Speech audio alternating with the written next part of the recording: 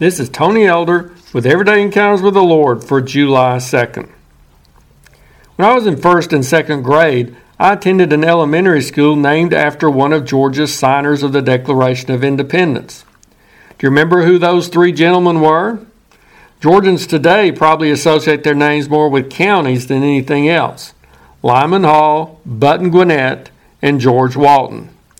When we think of all those who put their so-called John Hancock on that significant historical document, maybe we think of them similarly to the charter members of an organization. We remember them and honor them as being the founding fathers, some of the first ones to commit themselves to the forming of our nation as an independent body. But let's not lose sight of the great risk these signers were taking. They weren't just the lucky winners who were chosen to have the honor of representing their states and going down in history as being present for this ceremonial occasion. These men were putting their lives on the line by signing this declaration. They had the courage to be personally identified as rebels against the greatest power in the world at that time. It's been called one of the boldest acts in the records of time. If the colonies had failed in this struggle, these signers were dooming themselves to the fate of being executed by hanging. Yes, there's a good reason we've honored those men by placing their names on counties, schools, and other entities. We've been blessed to live in a nation in which it hasn't required much courage to be identified as a Christian.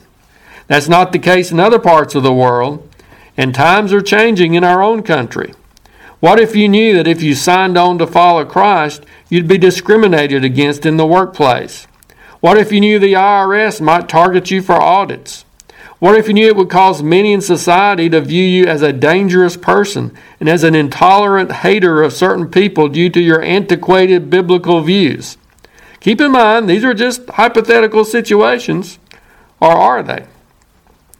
Will we have the courage to openly identify with Christ, to sign our names to the fact that we're aligning ourselves primarily with Him and His Word?